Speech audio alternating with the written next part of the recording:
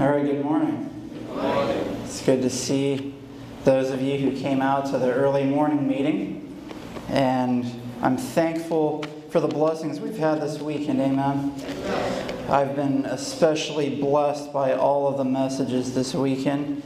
And I know that the Holy Spirit has been with us. And I just pray that He'll be with us one more time. You know, for me, it's a humble reminder when I get up in front to share with you that I'm a weak, sinful human being. And the thought that somehow God could share a word through me is sometimes hard to comprehend. And so I just ask that we would just have a word of prayer as we get into our message for this morning. So let's bow our heads. Father in heaven, we thank You for this day. I just pray that You would empty me of self and that Christ would be lifted up and that each person that is here would see Christ lifted up through this message.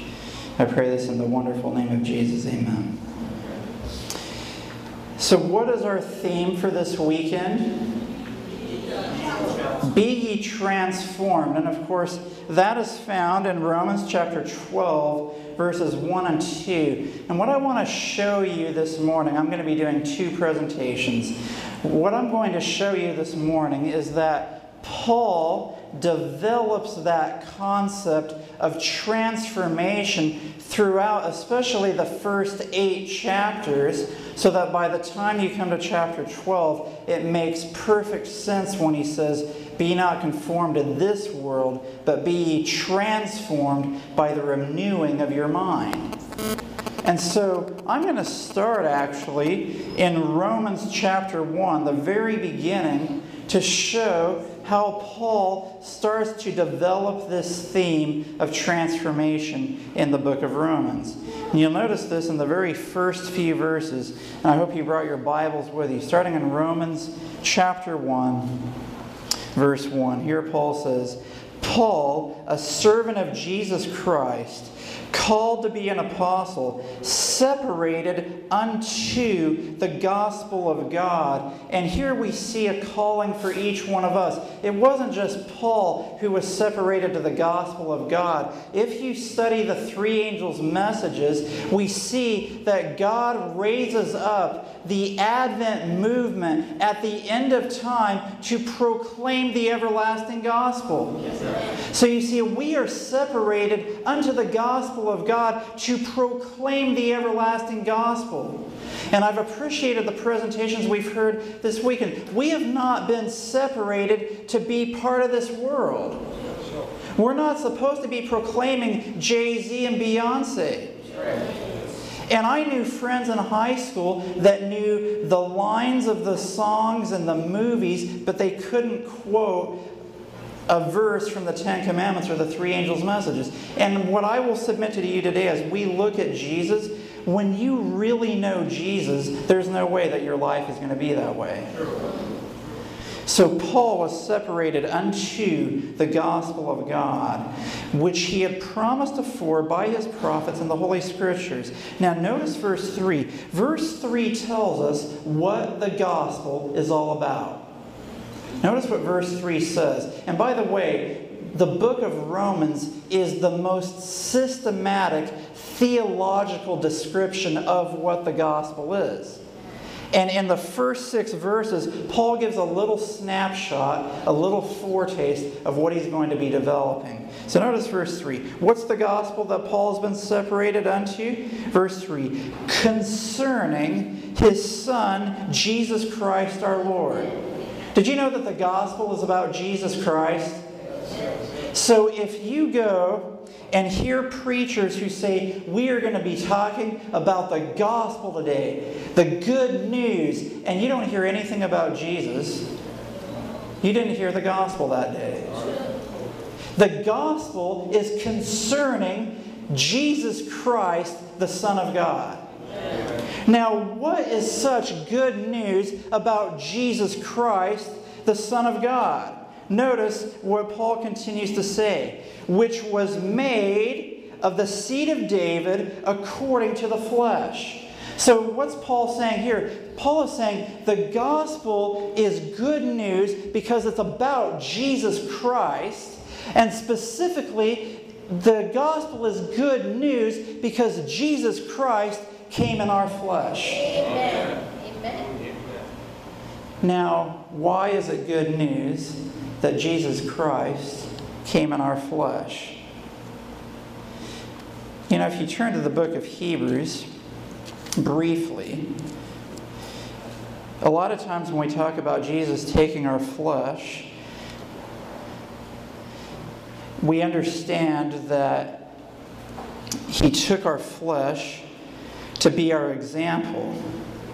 But it's not just for that reason. Jesus also took our flesh so that He could die for us. Did you realize that if Jesus had taken the nature of Adam before the fall, He couldn't have died? If Jesus had taken the nature of Adam before the fall, that nature was not subject to death. It was only the nature of man after the fall that was subject to death. Notice Hebrews chapter 2, verse 9. But we see Jesus, who was made a little lower than the angels, for the suffering of death, crowned with glory and honor, that He by the grace of God should taste death for every man. So notice, Jesus was made a man so that He could die for us. So when we see the good news that Jesus Christ, the Son of God, was made of the seed of David according to the flesh, and right there in Romans 1 verse 3, when it says the seed of David, David obviously had the nature of man after the fall, right? So Jesus, the good news of the gospel is that Jesus was made of the seed of David according to the flesh so that He could die for each one of us. But not only that, Hebrews 2 also tells us that He was made in all things like unto His brethren, so that He could be a merciful and faithful high priest who was in all points tempted like as we are, yet without sin. So the good news, and by the way, I hope that you're picking up a few points here. This is how you study your Bible. Here we are starting the book of Romans. We're just looking at the first 3 verses right now, and we already see all these things about Bible truths just jumping out at us in 3 verses. So many times we'll read these 3 verses and we'll be like, oh, wow, okay, Paul was separated to the gospel of God. Oh, yeah, the gospel, Jesus Christ came. There's so much deeper meaning in each phrase of Scripture. And we just pass over it so lightly. And so I would encourage you, as you come to like the book of Romans to study it, look at each of these verses carefully. Now notice, the gospel doesn't stop with Jesus being made of the seed of David according to the flesh. It continues. Notice verse 4. Notice what it says about Jesus. And He was declared to be the Son of God with power. Notice, Jesus didn't come to this earth and have no power. The good news about Jesus Christ is that He came to this earth in our flesh and He had power. Amen. And He offers to give us that same power to live here on this earth. To be declared to be the Son of God with power according to the Spirit of holiness. Amen. Do you know what brings power? Here the Bible says it's the Spirit of holiness. And if you wonder why we lack power in our lives, in our Christian experience, is because we don't want to follow the Holy Spirit's leading in our lives. That Spirit of holiness. Do you remember what John chapter 16 says about the work of the Holy Spirit? What's the work of the Holy Spirit in our time, or in all of time? The work of the Holy Spirit is to convict the world of sin, of righteousness, and of judgment. That's the Spirit of holiness. And do you know that's what Jesus did when He was here on this earth? He pointed out sin, He showed us righteousness, and He said that He would one day judge the world. And do you realize that the Spirit of holiness is working on each one of our hearts to point out the sin in our lives, to show us the righteousness of Christ, so that when the judgment comes, we can stand in the judgment. And when we follow this Spirit, we will have power in our lives. And when we have this power, we will be able to preach the gospel with power. Now, I was talking to Pastor McMillan about this because I was so blessed by his messages on the latter rain. And he was talking about Revelation 18, where it talks about that angel that comes down from heaven having great what? Great power. And it says the earth was lightened or illuminated with its glory. Now notice, after that, then you hear the repetition of the second angel's message. Babylon the Great is fallen, is fallen. Now, I was talking to Pastor McMillan about this because one of my friends told this to me. This was not something that I saw in my study. Someone told it to me, and I'm sharing it with you. If you look at the three angels' messages, you see that the angels speak with a loud voice. So what sense of the five senses are being stimulated by the three angels' messages in Revelation 14? You're hearing. In Revelation 18, this angel comes down from heaven having great power, and the earth is what? Lightened. What sense is being stimulated there? Your sight. And here's what has happened, and this is when the latter rain is being poured out, which Pastor McMillan has talked about. When that happens, what you have is not so much a proclamation of the gospel with power. You have a demonstration of the gospel with power. You see, when the world sees that Seventh-day Adventists really demonstrate the power of the gospel, it's not going to be so hard to call people out of Babylon into God's church for the last days. We do all these things. We do these crusades and whatever, and we do get some baptisms. Praise God for that. But we try so hard, and yet we don't have the results that the apostles had at Pentecost because we don't have the power that's described here according to the Spirit of holiness. We try to make up for that holiness by all sorts of other things, but if the holiness is lacking, it's not going to produce any fruit. And so here we see Jesus was declared to be the Son of God with power according to the Spirit of holiness by the resurrection from the dead. Now notice, this wasn't just for Jesus. He didn't just come down and say, see, I show you, I'm God, I'm the Son of God. Yes, I lived in fallen human nature, and yes, I lived a powerful life. But notice verse 5. Here's the good news of the gospel. It doesn't just stop with Jesus coming. Notice what He's done for us. Verse 5. By whom we have received grace and apostleship for what? For obedience to the faith among who? Among all nations. Does that remind you of the first angel's message that the everlasting gospel is to be declared to every nation, kindred, tongue, and people? Here we see that Jesus has given us grace and apostleship for obedience to the faith among all nations for His name, among whom are ye also the called of Jesus Christ. And so I would ask you this morning, are you the called of Jesus Christ? I hope so. You're here this weekend and you've been challenged by messages, and you are the called of Jesus Christ to receive grace and apostleship for obedience to the faith. You see, when the gospel has power in our lives, we will be obedient to Jesus. Jesus says, if you love me, keep my commandments. Do we love Jesus? Are we obedient to Him? Are the Ten Commandments like this? It's like, oh boy. Here's the Ten Commandments. Man, I can't serve any other gods.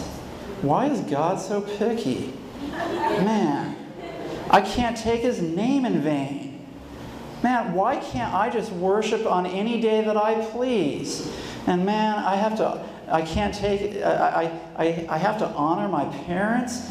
Man, why can't I just tell them what I want to do and whatever? And man, I can't steal. I can't kill. I can't commit adultery. Okay, God, I'll just go along with the plan. And if I just kind of don't do this, I'll get to heaven one of these days. Is that how we serve God? Is that our obedience to the faith among all nations? That'd be like me being married to my wife. We enter into a covenant relationship with God, just as we enter into a covenant relationship when we get married. And I'm so thankful for how Sister Huggins showed how important purity is in the context of marriage and all of that, and before marriage. But what if I was like towards my wife, I'm like, come to the wedding day and I'm like, well, it's all over. Freedom's gone. It's going to be a rough life. Can't see anyone else now. And if I do, and if I get caught, it's going to be a bloody battle. Whew. But that's how we treat God. It's like, why can't I do this? Why can't I do that? But and sometimes perhaps our parents or our leaders don't show us the right motivation for following God. But what I want to do in the remainder of this presentation, because we see that Jesus has given us grace and apostleship for obedience to the faith, what I want to show you is that when you really get to know Jesus as your Savior and Lord, not just your Savior, yes, He's redeemed you, but your Lord, in both aspects, you will never complain about the boundaries that God has set up to protect you. You realize those boundaries are simply there to protect you from unhappiness. And yet we will complain about the boundaries that God has set up, and He'll put up these tall fences to protect us, and we're like trying to climb over those fences and fall off the other side, thinking that the grass is greener on the other side of the fence. Notice, let me show you now the power of the gospel and the power of Jesus and His love for us. As we continue in Romans chapter 1, Paul, he's speaking to the church at Rome, and he can hardly contain himself about the power of the gospel. He talks about it in the first 6 verses, and then verses 7 through 15, he's like, I've wanted to come to Rome and preach to you for so long, but since I haven't gotten there, I had to send you this letter to show you what the gospel is. And then in verses 16 and 17, he really gives one of the clearest declarations of what the gospel is. And we're going to talk about that. But just to show you the big picture of the book of Romans, after he tells you the gospel, then he says there's a reason why we need the gospel. The rest of chapter 1, he says, God has poured out His wrath against the ungodly. And the Christians are reading this and they're like, yeah, you tell them, those people that are into homosexuality and idolatry and murder and all those things. And then in chapter 2, Paul comes back around, and we don't have time to go through all of this, but I'm just giving you the highlights. Paul comes back around and he says, hey, you Christians, you who think you keep the law, when you break it, you're just as bad as those people in the world that are homosexuals and murderers and idolaters. So guess what? In chapter 3, he says, all of you are guilty before God, and you all need a Savior. Amen. So don't think because you're a professed Christian that somehow you're better than anybody else, because according to Scripture, we've all sinned, come short of the glory of God, and we all need a Savior. So don't go around acting like you're all spiritually proud, like, hey, haven't you seen me? Haven't you seen all the good things I do? I'm the AY leader. I'm a leader of this group. I'm the pastor. I'm this, I'm that. And it doesn't matter how I treat people, but hey, at least I know the truth. Paul says it doesn't matter if you know the truth if you're not living it. And so that's how he develops the first 3 chapters. And then he gets into the gospel, and we're going to look at a few verses in Romans 3. And by the time you come to the end of Romans 3, you're going to say, well, wow, if I as a believer in God am just as bad as the people in the world, how could God possibly save me? But then in Romans chapter 4, Paul says, hey, do you need an example of a human being to show you that it is possible to live a life of faith? Let me show you the life of Abraham. So in Romans chapter 4, you have the faith of Abraham. And then in chapter 5, you may be wondering, but how could that be possible? And then Paul shows, yeah, Adam, because you're thinking, Adam affected us. Because of Adam, we all have sinful natures and we have a bent towards doing wrong. But Paul shows in Romans 5, look, don't blame Adam. Don't blame Adam for you going away from God. Don't you realize that the effect that Adam had on humanity was more than canceled out by Christ, the Lamb slain from the foundation of the world? Don't blame Adam. We have a Savior. And then after he does that, then you have Romans 6, 7, and 8. Romans 6 is a clear declaration of how we can live have victorious lives over sin through the power of Christ. Romans 7 shows that sometimes, even when you know the truth, you stay unsurrendered and still live a life of sin. And then Romans 8 then is the final declaration of how we can be victorious in Christ. So that's a brief overview of the first 8 chapters. And that takes us to chapter 12 and being transformed. Now let's go to verses 16 and 17 of chapter 1, because Paul can barely contain himself. He wants to show what the gospel is. So here we see Romans chapter 1, verses 16 and 17. Here Paul says, "For I am not ashamed of the gospel of Christ."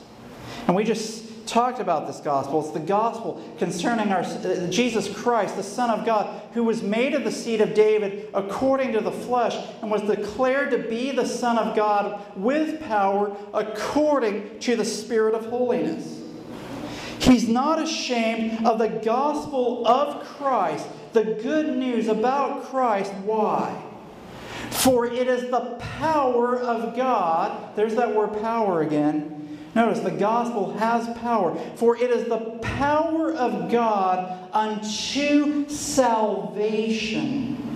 Do you want salvation? Do you really believe that you can have salvation today? The gospel of Christ is the power of God unto salvation to who? To everyone that believes. To the Jew first and also to the Greek, which in the end of Romans 1 he's talking about the Greeks, but in Romans 2 he's talking about the Jews, spiritual Jews so to speak. What he's saying is, whatever your background is, if you believe, this gospel is for you. Now notice, this gospel is the power of God unto salvation. This word power comes from the Greek word dunamis, which comes from the same root word from dynamite. What's dynamite used for? It's used to explode things, right? It blows things up. It blows up stone, things that otherwise could not change.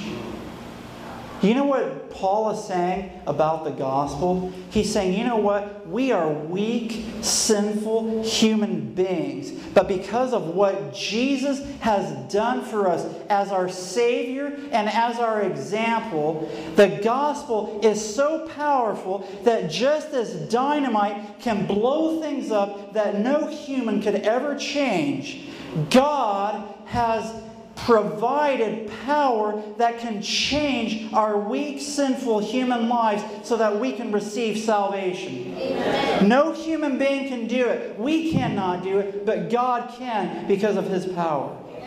And that is the gospel to everyone who believes, to the Jew first and also to the Greek. Now notice what verse 17 says. For therein. Now what is Paul saying? For therein. In what? In the gospel. For in the gospel is the righteousness of God revealed. Okay, listen. It can't be any clearer than that. Paul is saying in the gospel of Christ, in the gospel of God, the righteousness of God is revealed. Notice, is he saying that we receive a covering of Christ's righteousness, but we still talk to people the way the devil would? Is that what he's saying? No. He's saying we have an outward covering. Praise the Lord, we're saved, but we're not changed. Is that what he's saying? No. What he's saying is the reason why the gospel is so powerful is because the righteousness of God is revealed in those who believe in the power of God. And this is the unbelievable, almost unfathomable truth about the gospel and about righteousness by faith. Do you realize when the gospel changes you, You are a demonstration of Christ. You are a demonstration of His righteousness. Not only does He cover you, but the Scripture says, for therein is the gospel or the righteousness of God revealed. We are supposed to be living revelations of the righteousness of Christ. That's what the Scripture teaches. And I get concerned when I hear people say, I'm so thankful that Christ covers me with His righteousness even though I haven't changed. And you hear pastors in the Christian church teaching that, but it goes clearly contrary to the Scripture of God. And people, like the Apostle Peter says, they will twist the words of Paul to their own destruction. They'll take one verse, for example, the verse which says, where sin abounded, grace did much more abound. And they say, praise the Lord. Sin abounds in my life, but grace abounds even more. The more I sin, the more grace I get. And the very next verse, Paul says, what shall we say then? Shall we continue in sin that grace may abound? God forbid. How can you not read the very next verse and just pick the verse before and not put the whole package together? Do you see how Paul is developing this theme of be not conformed to this world, but be transformed by the renewing of your mind? That's what the gospel's about. For therein is the righteousness of God revealed from faith to faith. And notice the famous phrase, as it is written, the just shall live by faith. Okay. So here's what Paul says in these two verses. He's not ashamed of the gospel of God, for it is the power of God unto salvation. It's explosive, dynamite power that changes the people who believe in this gospel power. And when they are changed, the righteousness of God is revealed in their life of faith, and they are described as the just who live by faith.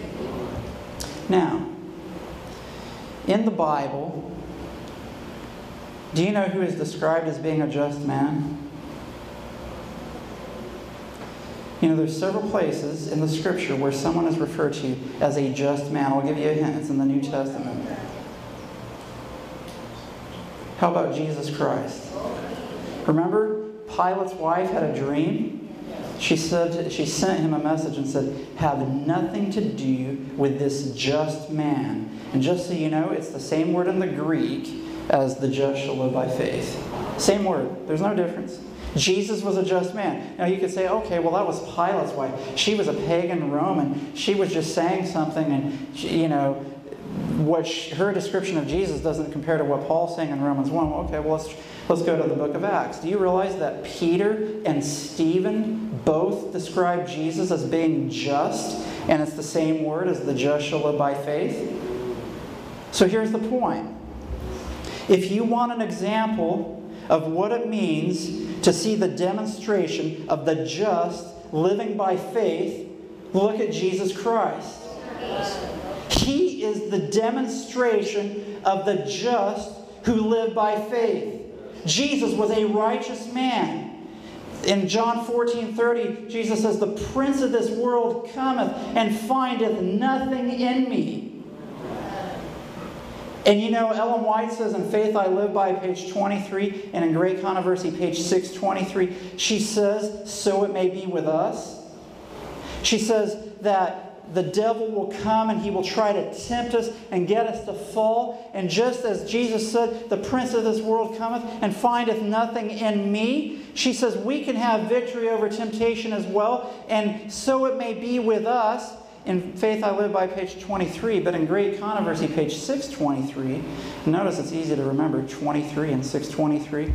In Great Controversy, page 623, instead of saying, so it may be with us, she says, this is the condition of those who must stand through the time of trouble.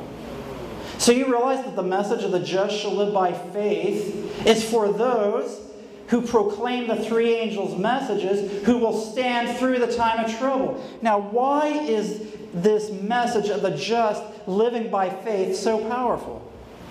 Well, let me ask you this. How powerful was the life of Jesus Christ? It was so powerful that 2,000 years later, the whole world still talks about Him. Amen. The whole world still readily acknowledges that Jesus lived a perfect life.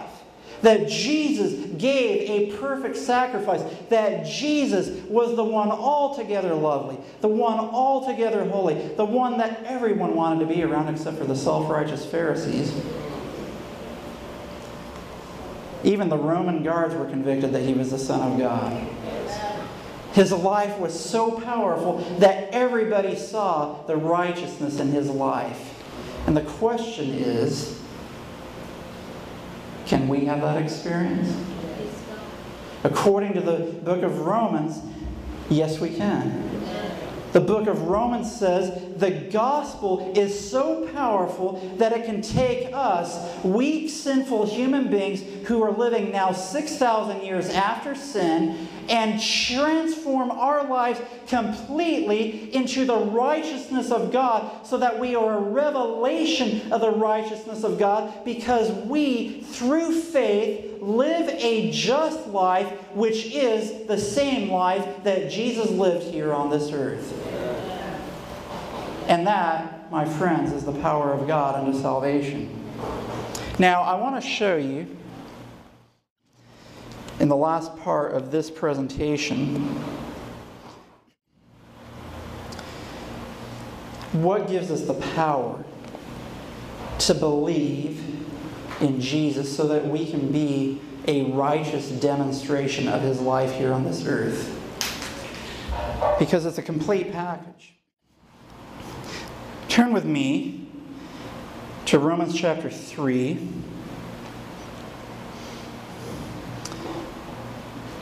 And if you look at verse 10, for example, it says, "As it is written, there is none righteous, no, not one." And then you go through verses 11 through 20, and it shows how the world, through choices, through acts of disobedience, have gone away from God. And verse 20, Paul says, "Therefore by the deeds of the law there shall no flesh be justified in His sight, for by the law is the knowledge of sin." Verse 21, "But now the righteousness of God without the law is manifested, being witnessed by the law and the prophets, even the righteousness of God, which is by" what? Faith of Jesus Christ, "unto all and upon all them that believe, for there is no difference." So after Paul shows that all the world is under sin, he's saying, look, but righteousness can be for all who believe. And then he says, in verse 23, "For all have sinned and come short of the glory of God." And at this point, you know what human nature's tendency is to say? Okay, I'm going to come back to God. I'm going to try really hard this time. I've heard the presentations, and man, I love my Jay-Z CDs. I love my Beyonce CDs. I love my outfits that make me look like a movie star. I love my you name it that makes me as much like the world as possible, yet I can come to church on Sabbath and still be declared to be a Seventh-day Adventist. I love that stuff, but you know what I'm going to do? I'm going to grit my teeth because I've been convicted that it's wrong, so I'm going to get rid of all that stuff, and I'll miss it. I really will. I'll miss it. But at least I'll have gotten rid of it. I'm going to try hard. Ugh. Oh, I still want to wear that dress. Oh, I still want to listen to that song. Oh, I miss it. I'm going to try hard. You know, we try to do that so many times. We're convicted of what is right. But that can't be the motivation. And it's good to know what's wrong and what's right. But notice, starting in verse 24. "Being justified freely by His grace through the redemption that is in Christ Jesus." Now, how are we justified? It says freely. So how hard do you have to work to get that justification? It's a free gift. Can you imagine that? Jesus, He, through His prophetic eye, let's use our imagination a little bit. Let's just say, here He is hanging on the cross, and you know the Scripture says, who for the joy that was set before Him, He endured the cross. So He sees that's the people that he saw who would be saved as a result of his death on the cross. Jesus is on the cross, and he looks down through his prophetic eye to August 1, 2011 at Camp Balandra. And he sees us here. And for the joy that was set before him, he sees young people who realize that their CD music collection, their dress, their diet, put them on the cross. And now they're seeing Jesus hanging on the cross saying, you know what? I'm offering you justification for free. It's right here. It's being offered to you by my grace for free. You see, I'm a complete Savior. Jesus is saying, He's a complete Savior. Take my full gift of salvation. It's free. All you have to do is accept it by faith. Yes, there are conditions. Ellen White says God requires the entire surrender of the heart before justification can take place. It's not the type of grace that some people try to say, hey, you can keep your Jay-Z CDs and take the grace of God and have salvation. No, that's not what it's saying. What it's saying is, you see Jesus on the cross and your heart becomes broken. You see Jesus as your Savior. He's your best friend. He's your Redeemer. He's your advocate. You see, He's saying, yeah, I know my sister, I know my brother, they were doing all those things, but their heart is broken now. They want my free gift, and they don't want to live that way anymore. They truly want to put those things away. They're not playing games and gritting teeth and saying, I'm going to miss those songs. I'm going to miss those clothes. I'm going to miss those friends that I could hang out with and drink every once in a while. No, you're going to be revolted by sin because you see Jesus as your sin-pardoning Savior hanging on the cross, and you're saying, I don't want that anymore. I don't want those sins anymore. I want Jesus in my life. I want that free grace so that I can be a living demonstration of the righteousness of God, the power of God unto salvation to the world.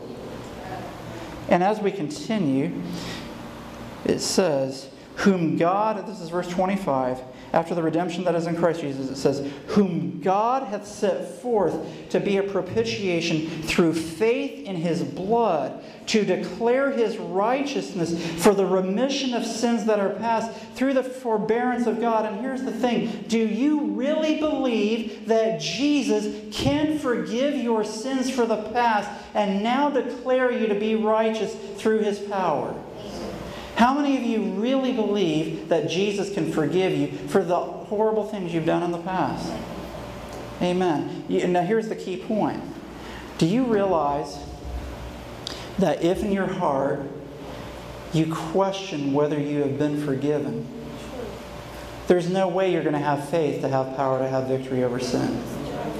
Because you're like, well, maybe Jesus forgave me for when I used to drink alcohol. Maybe He forgave me for those bad clothes or the bad songs I was listening to. But I'm not sure.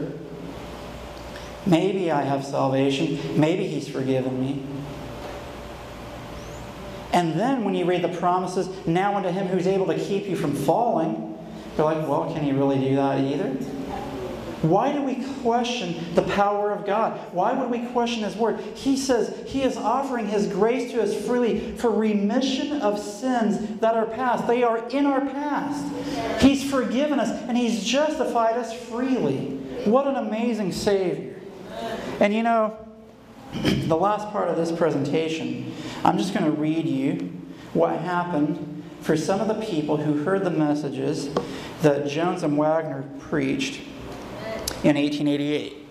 You realize that and at that point, the struggle in the church was probably a little different than it is now. It was a different side of the same coin, but the issue ends up being about the same. Back then, Adventists preached the law, the law, the law. We must keep the 10 Commandments, bear down hard, grit your teeth as hard as you can, and you might just be able to get those 10 Commandments down one of these days.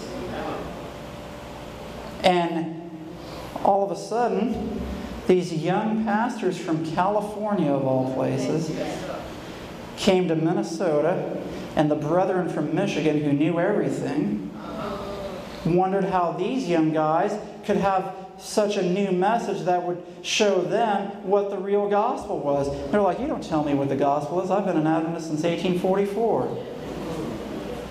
I've been in this work for 45 years. I am the leader of this church. Don't you tell me what the gospel is. It was like the Pharisees who said, we are the leaders of the church. Jesus, you're just some guy from Nazareth who, as far as we know, was born out of wedlock. Why would we listen to you? But what was the message that these brethren really brought out?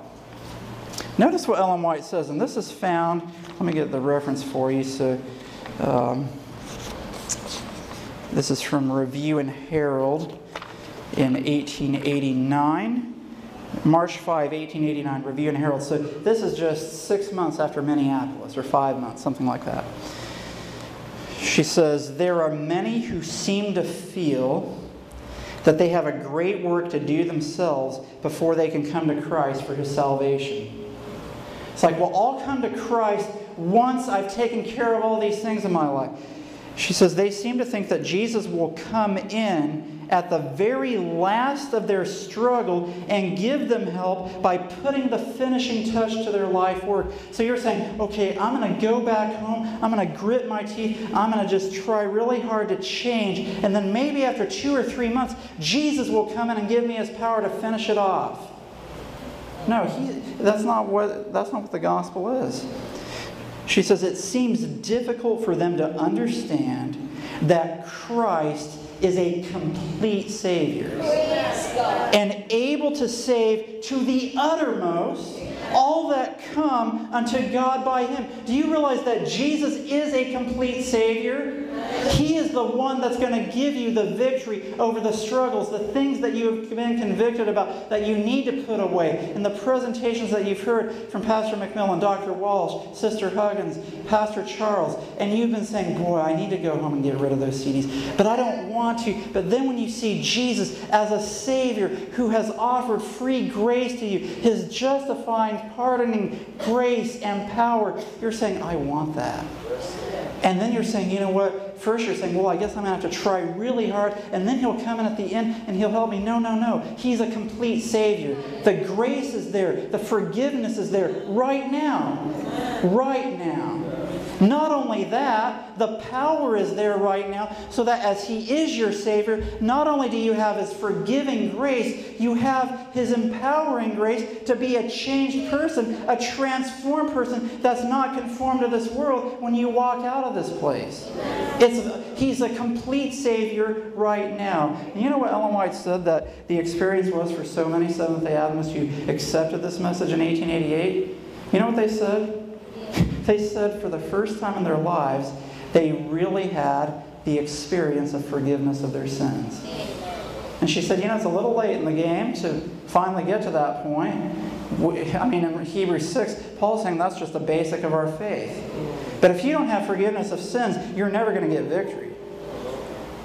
And so, what I'm trying to show you is the power, the amazing mercy and power of Jesus Christ. And Ellen White goes on to say, we felt the necessity of presenting Christ as a Savior who was not afar off, but nigh at hand.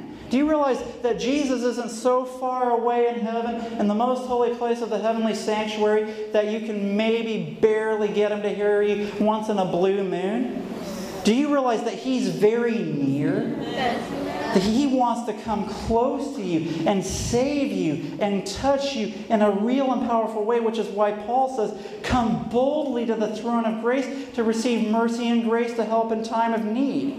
You don't have to stand way back and say, okay, Jesus is way over there and maybe just a little bit of grace will come and touch me. No, He is a near Savior. All through the meetings, as the people sought to draw nearer to God, they brought forth works meet for repentance by confessing one to another where they had wronged each other by word or act. She goes on to say, I have never seen a revival work go forward with such thoroughness and yet remain so free from all undue excitement. You see, you're not going to get a revival by the dancing and the drums and saying, praise Jesus, and like I said the other night, then on your way home and you get the flat tire and you're questioning if God exists. Excitement does not generate revival. It's the peace of God which passes all understanding. It's knowing that Christ has forgiven you for your sins of the past and that He is dwelling with you now to empower you for the present. That is what brings a transformed life. She says, we seemed to breathe in the very atmosphere of heaven. Angels were indeed hovering around. The Lord had visited His people. Do you think the Lord has visited us this weekend? Yes. I hope you've sensed His presence here this weekend. We've been visited by the Lord. In His great mercy, He's reaching out to each one of us. Whatever our age may be, young or old, we're all people who've sinned and come short of the glory of God. We all need His saving grace. And as I close this first presentation, we'll have one more this morning. As I close this presentation, I submit to you Jesus Christ. Amen. I submit to you Jesus Christ, a complete Savior. I submit to you Jesus Christ, a Savior who is able to save to the uttermost. You know, there may be some of you, as you've listened to some of the presentations, will be saying, but Jesus couldn't save me because I've slept with too many people. Jesus couldn't save me because I've had too many alcoholic beverages too many times. Jesus couldn't save me because of this or that or whatever. But Scripture says in Hebrews 7, it's 25 and 26, that He is able to save to the uttermost all who come to God by Him. There is nothing in your life that Jesus cannot be a complete Savior for. Not only will He forgive you, and thank God for the forgiving grace of Jesus, which melts our hearts and causes us to love Him, but it also causes us to live a transformed life. You see, and the best analogy I can use again is with my marriage with my wife. You see, I don't avoid other women because I don't want to get in trouble with my wife. And you realize some men do that. They stay away from the women because they don't want to have, you name whatever could happen at home if his wife were to find out. And some men go ahead and take that risk. And it's an abomination that they do so. But there are some men who actually stay clean, don't commit the adultery because they don't want to get caught. But in their heart, they wish they could do it. But you know, that's not my motivation. My motivation is I love my wife, and that would tear my heart out to hurt her like that. Why can't we love Jesus like that? You see the motivation there? It's not so that we can have the rules checked off in the judgment, like, yeah, and Jesus is our advocate, and He's saying, yeah, Brother Norman, yeah, he didn't commit adultery, check. He didn't steal, check. He didn't kill, check. He honored his parents, check. But what if in my heart I was like, oh, I wished I could have. I wished I could have. God's going to say, man, we can't bring him up here. He's going to want to keep doing that up here and look for ways eventually through the ceaseless ages of eternity. Maybe after 1,000,000 years, He'll try to take a chance. Because here's the thing. 1 John 4:8 says, he who loveth not knoweth not God. If you don't love God, you don't know Him. When you know Him, you love Him. And when you love Him, you're not going to be going around and doing all those things the world does because you love God. So I hope that as you've seen this presentation this morning, you've seen a clear picture of Jesus Christ, our Savior, our Redeemer, our Lord. Doesn't He have the right to be the Lord of our life for what He's done for us? And His commandments are not grievous, as the Bible says. So let's bow our heads for a word of prayer. Father in heaven, we just thank You that You are a complete Savior. that you have justified us freely by your grace, and that you have offered us power, if by faith we can believe, to transform our lives so that we will not be conformed to this world, but that we will be transformed into the image of Jesus Christ. And so, Lord, I pray that each one of us here, that we will have heard your voice this weekend, that we will give up the things of this world, and that we will follow you all the way because we love you, because what you have done for us. Thank you so much. This is my prayer in Jesus' name, amen.